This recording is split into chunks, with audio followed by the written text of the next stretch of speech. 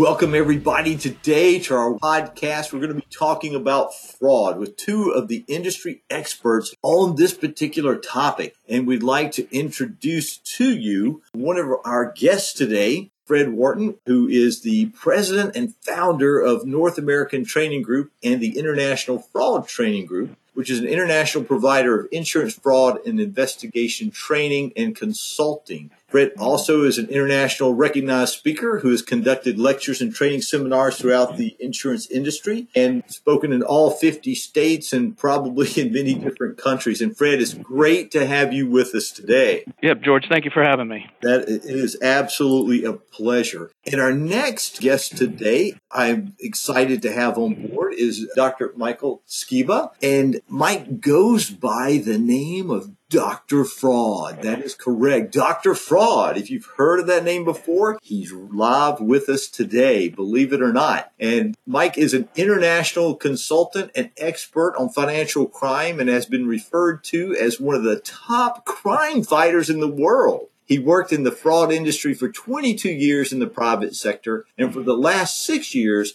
has been an international consultant, trainer, and speaker on fraud, and is currently consulting with Inform as Vice President of International Counter Fraud Strategies. And Mike, it's great to have you with us today. Yeah, George, great to be here. Looking forward to dialoguing with yourself and Fred about this great topic. Yeah, and I tell you guys, it's interesting. I was just picked up the copy of the latest edition of IA Magazine, and there was an article on fraud, and one of the statements in that article was that the property and casualty fraud accounts for about $30 billion in theft each year. That came from the Insurance Information Institute. And then it said that 10% of all claims are fraudulent. That is just amazing to think about, that we have that much fraud. And I'm sure both of you gentlemen have experienced this throughout your career and seeing this. So what are some of the things that agents can look for fraudulent claims? Well, George, just speaking of those numbers are what we can identify, or what the insurance companies can identify during times like we are now, when there's an economic depression, this whole COVID pandemic. We see fraud rise at substantial numbers. And so those numbers are high, but we in the industry always believe they're a bit higher and quite a bit higher. But getting back on your question, I just wanted to hit on that topic. What can agents do to, obviously they're the front line in the process of insurance. So they're the ones that are going to be potentially coming in contact with groups of fraudsters. Individuals may be coming into their agencies looking for particular types of insurance, particular companies. Maybe they're aware of companies that are very weak with fraud initiatives.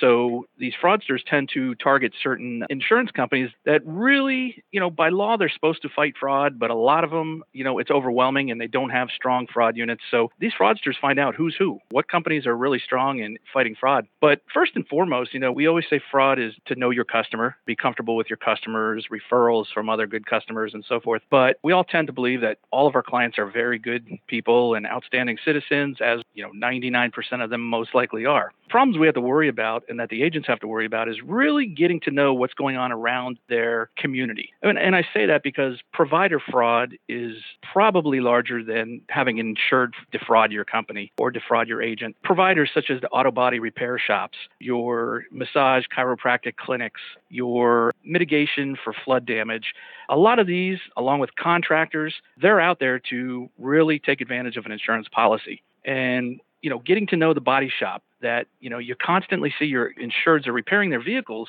at the same repair shop, and this repair shop is 10, 20, 30 times more costly than repair shop B. And there's reasons for that, because there's a lot of fraud in that, repair industry. So, we really like to get to know what's going on around us. That's the number one goal: know your clients and know your surroundings.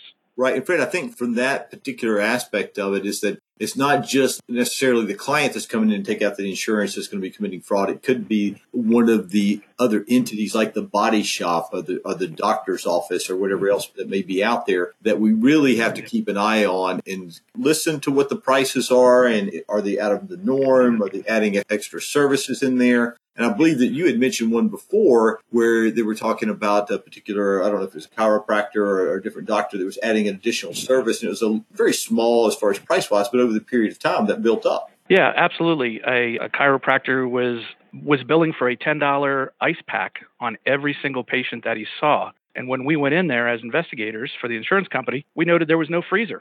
And immediately his response was, oh, that must be a billing error. That must have been a mistake. Well, the mistake turned into probably 6,000 or 7,000 mistakes with multiple insurance companies. So it wasn't just a one-time. And like I said, they know where to throw a little extra on. And of course, that's hard to find. And a lot of people say, yeah, $5, $10 here. But, when we're talking $4 to $5 million in a $10 charge over a few years, it definitely affects the ratios here. Right. And that adds up over the long term. Mike, anything else you would like to add to what agents could look for regarding fraud? I think, Fred hit on a lot of the great topics. And I think, firstly, we do think that 10% is conservative. In the research I do academically, I've seen 15, 25% in certain lines of business. So just to get the message out that it is absolutely there. And I think one of the things, we try to be agile in the fraud world, right? We try to change our tactics with the MOs. There's a lot of new ones coming out, especially with technology platforms and the way the fraudsters are using technology. But what we see is a lot of it comes down to,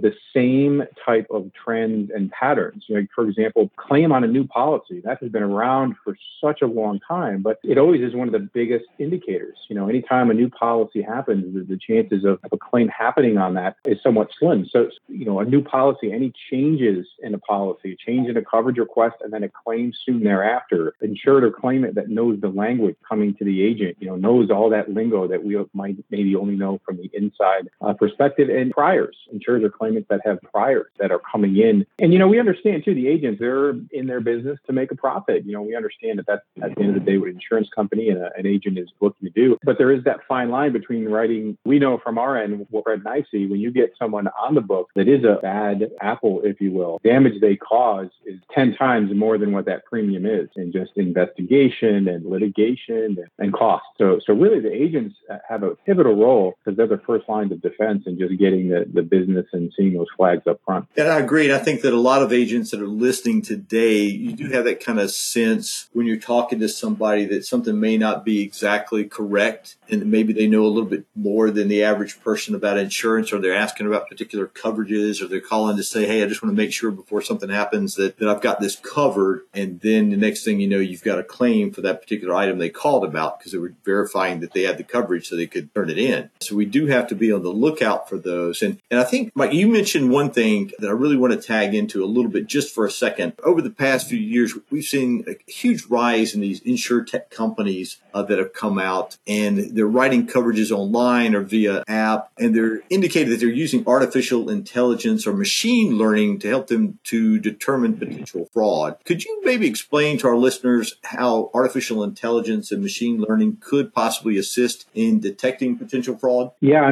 artificial intelligence, machine learning, that has been around that technology for over 2 decades. It's been used in many areas, and it just started to kind of breach into insurance maybe a decade ago, and now it's common.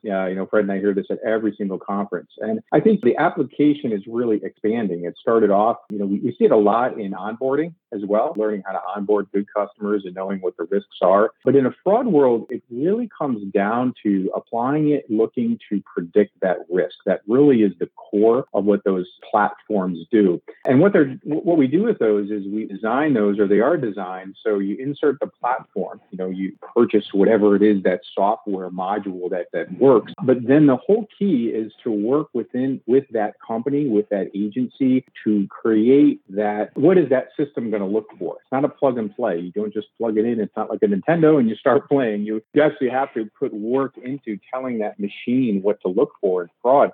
So for example, we could predict or try to predict per se what claimant, what insured, or what claim I should say has a high propensity to have an attorney involved due to certain factors. And we know that having attorneys involved in claims, increases litigation, increases costs, claim costs, and eventually bottom line. So it behooves us to figure that out, but also predicting based on certain factors of the profile of that specific person. Do they have certain economic background? Do they have certain prior history in other areas, or even a criminal background, linking third-party party data into those platforms. And that's really the key. We're seeing the applications expand almost on a daily basis, but really where the hits focus on are, as Fred had mentioned, those relationships, predicting what attorney, body shop, outsourced vendor, roofing company, contracting company maybe has a higher propensity to become involved in a large scale ring, because that's where the big hits are in fraud, is those big, those big cases that do start small, with small exaggerations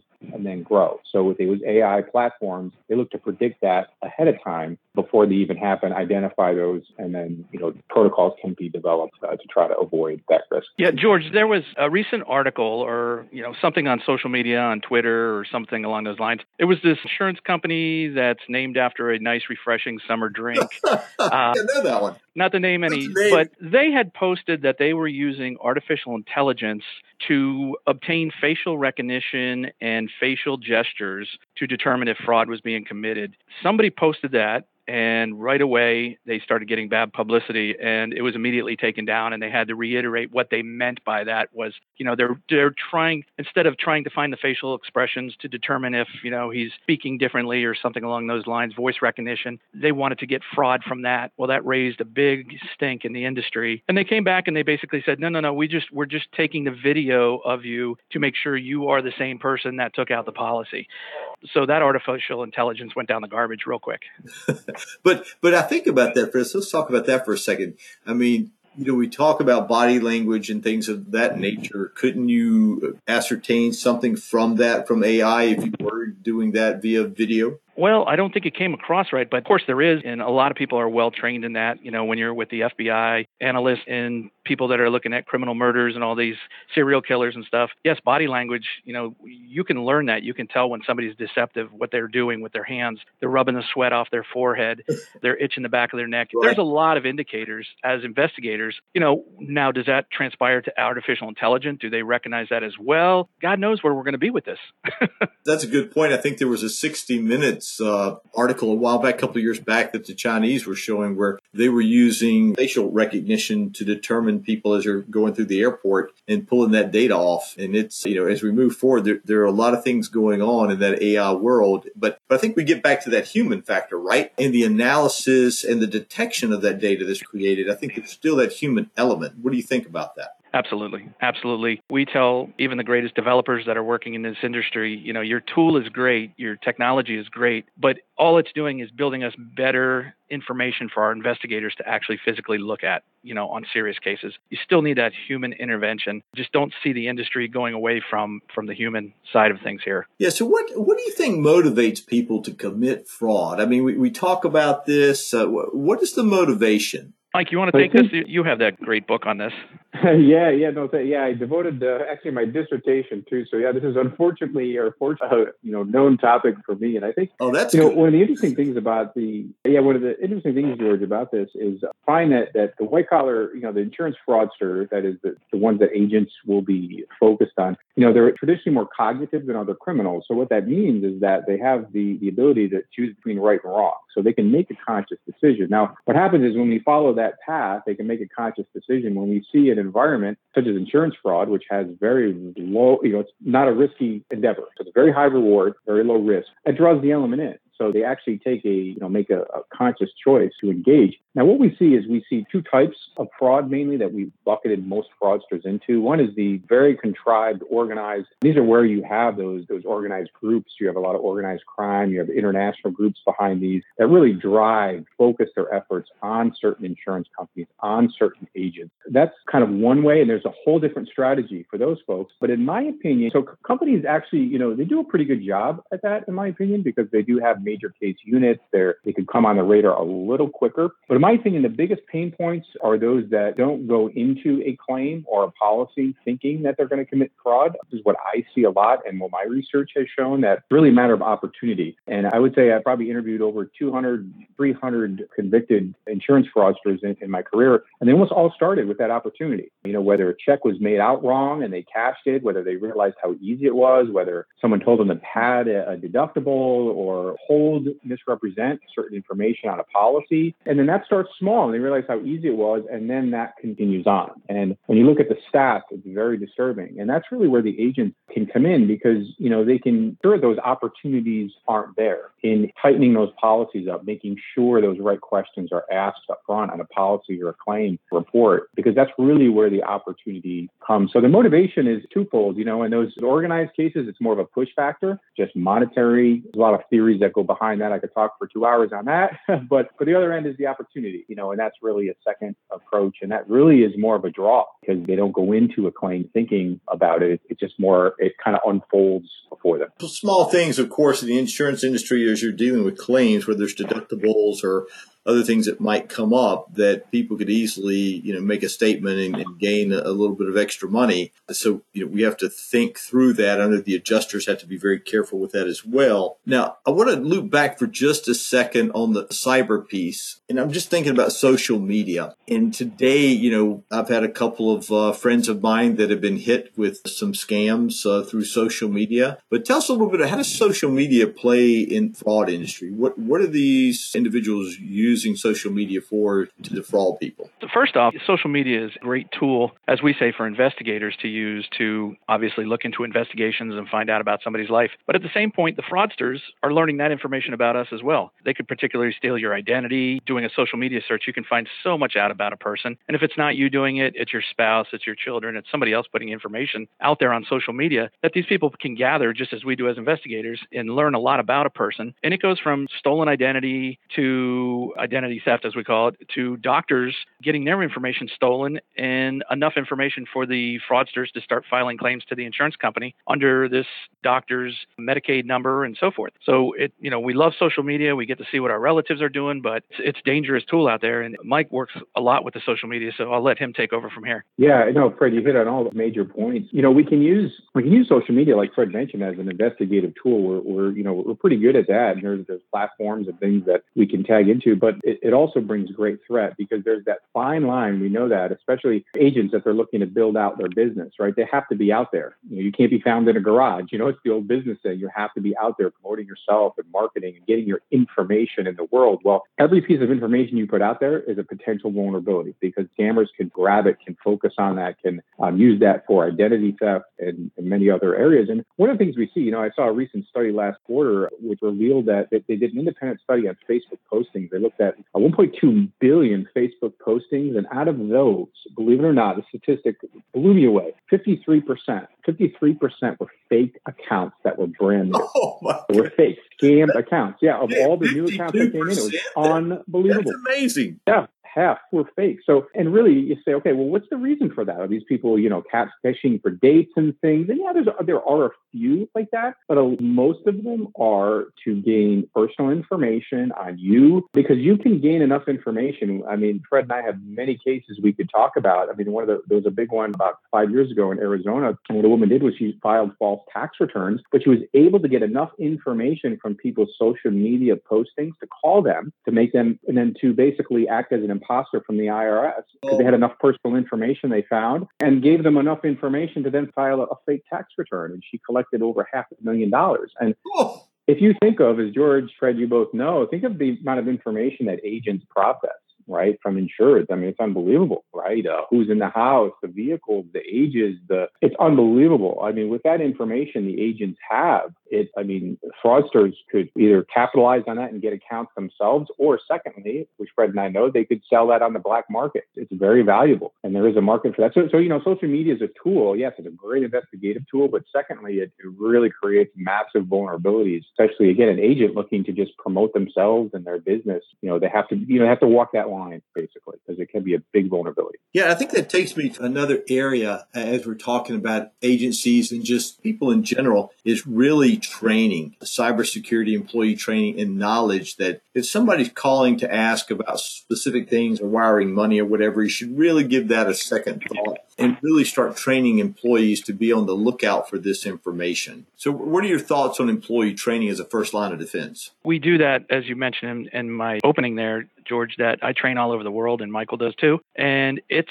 teaching people what fraud looks like. And when we say what it looks like is, what are the indicators that are coming in that, what does a staged automobile accident scenario look like? Multiple passengers, multiple cars. What is it? It's just educating, again, pretty much the front line. And when we say the front line, that's from the agents to their office staff, to the adjusters, the call center, when they're taking the initial calls. They hear the same repetitive stuff and it starts to get in their head that they're looking, or, they recall this training where this is an indicator. Oh my gosh, it's constant training. And for the adjusters, 17 states require annual fraud training every single year. And it's because fraud is changing so much.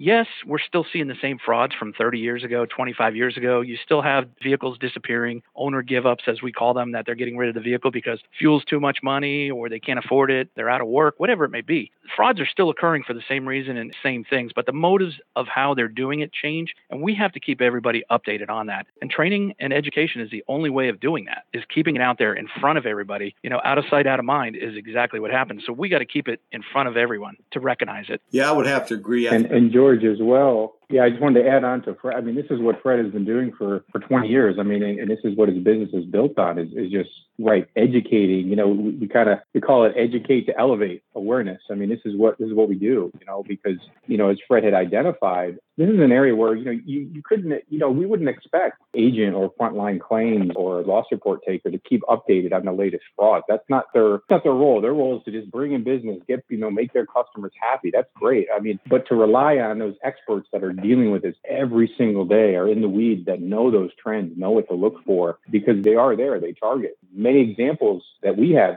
or cases that I've worked where it's come right down to, the frontline loss report taker, just kind of, maybe seeing something that could have been seen. And, we used to call it, when I actually worked in an insurance company as a SIU director, we used to do training for the claim folks and the agents, and we would call it the post-training referral spike, because like the day, and Fred will probably test this too, after we would do training, the referral rate would increase within the next days and even weeks. And it wasn't like, new cases were found. These were existing cases, but we just created that awareness of it. And these were existing cases, but they had those aha moments. Oh my God, wow, that's why this happened or that happened. And then they'd send those referrals. So education, in my opinion, is one of the most, beneficial lines of defense, that are there. Yeah, I would agree with that. I think especially from my experience on the cybersecurity side, that education with the staff and training the staff on what to look for on some of these things is crucial and can help prevent a potential data breach or fraud occurring within the agency. So just for a moment, let's take a moment and I'm going to ask a question here, talking about to our listeners. Let them think about this for a second. What do you think the percentage of people who find USB memory stick laying in the parking lot would take it back to their computer and insert it into their computer to see what's on it? So just think about that for a second. What do you think the percentage is? And Mike, I'm going to let you answer this because I think you know where this question came from.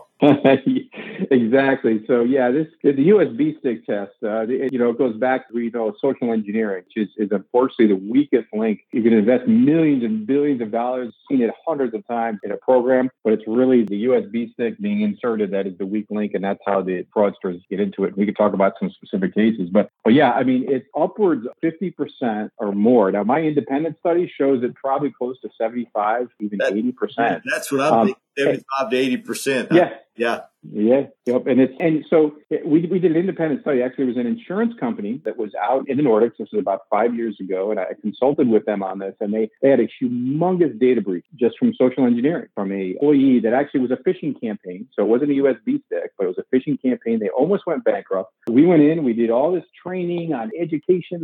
We did everything we could. We decided then to test them. We did a USB stick test. We sent it to their office to 2,000 of their employees, unmarked envelope, unmarked USB. And do you know, even after knowing that their company almost went bankrupt, 50% still put that USB stick in their laptop. That's incredible. Yeah, because it's incredible. It speaks to that piece of us. We just have to know. We just have to know what's there. We just got to check it. We've got to put it in and just see. Right. Okay. I must receive Indiana Jones syndrome, we call it. You always have to. You want to see what's in the box. What's there. Oh, it's.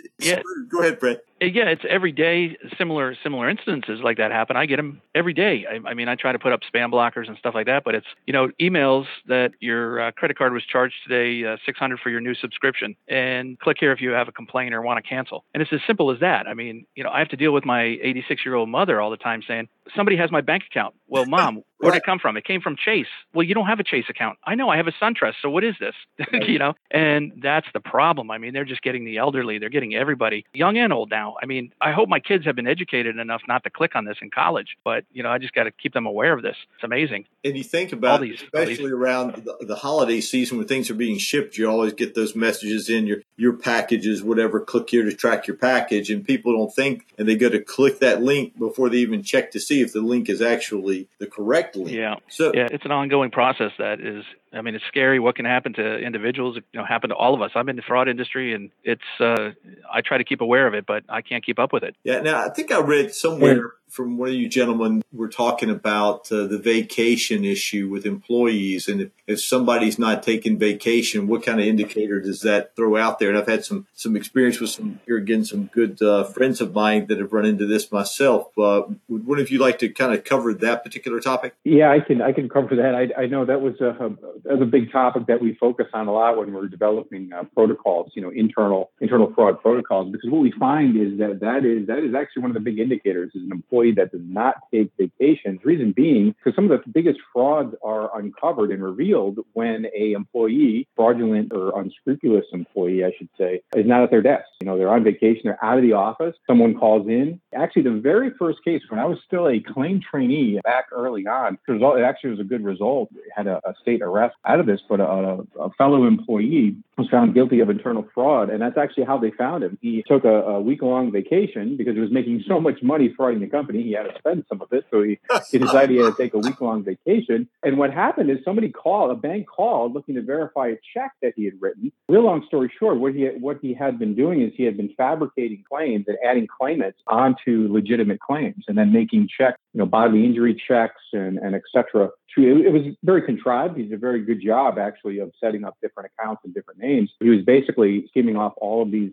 different claims, but it happened because he wasn't there. So that's a big flag. And I know, like, George, when you asked about, how can we help predict fraud, that is actually a good way, but, to use technology, because what we can do is we can actually look and access certain, let's say, HR systems or PTO programs, and most of those are online now, and just determine, hey, who's not taking vacation. So that's actually a good way to use technology as a safety net, including, with that human component. Right. And I think, from an owner perspective, as you look back at that, whatever business you may be in, you may think, oh, this individual's really working hard. They're never taking any time off. And wow, I couldn't do without them. But it has been, and I've seen it myself and other issues where those people who don't take vacation, they could be the ones that are, skimming off the top or have some little system going. They don't want to take vacation because they don't want anybody to find out what they're doing. Exactly. Another flag that goes along with that, there's an agency out on the West Coast that I'm working with now, and unfortunately they were scammed by the owner of the agency, scammed by a 15-year employee that he had kind of as the office manager, and he's having a really hard time getting this prosecuted. And unfortunately, it's not going to end well, I don't think, for him. But one of the flags for her was, right, she, one, never took vacations, and number two,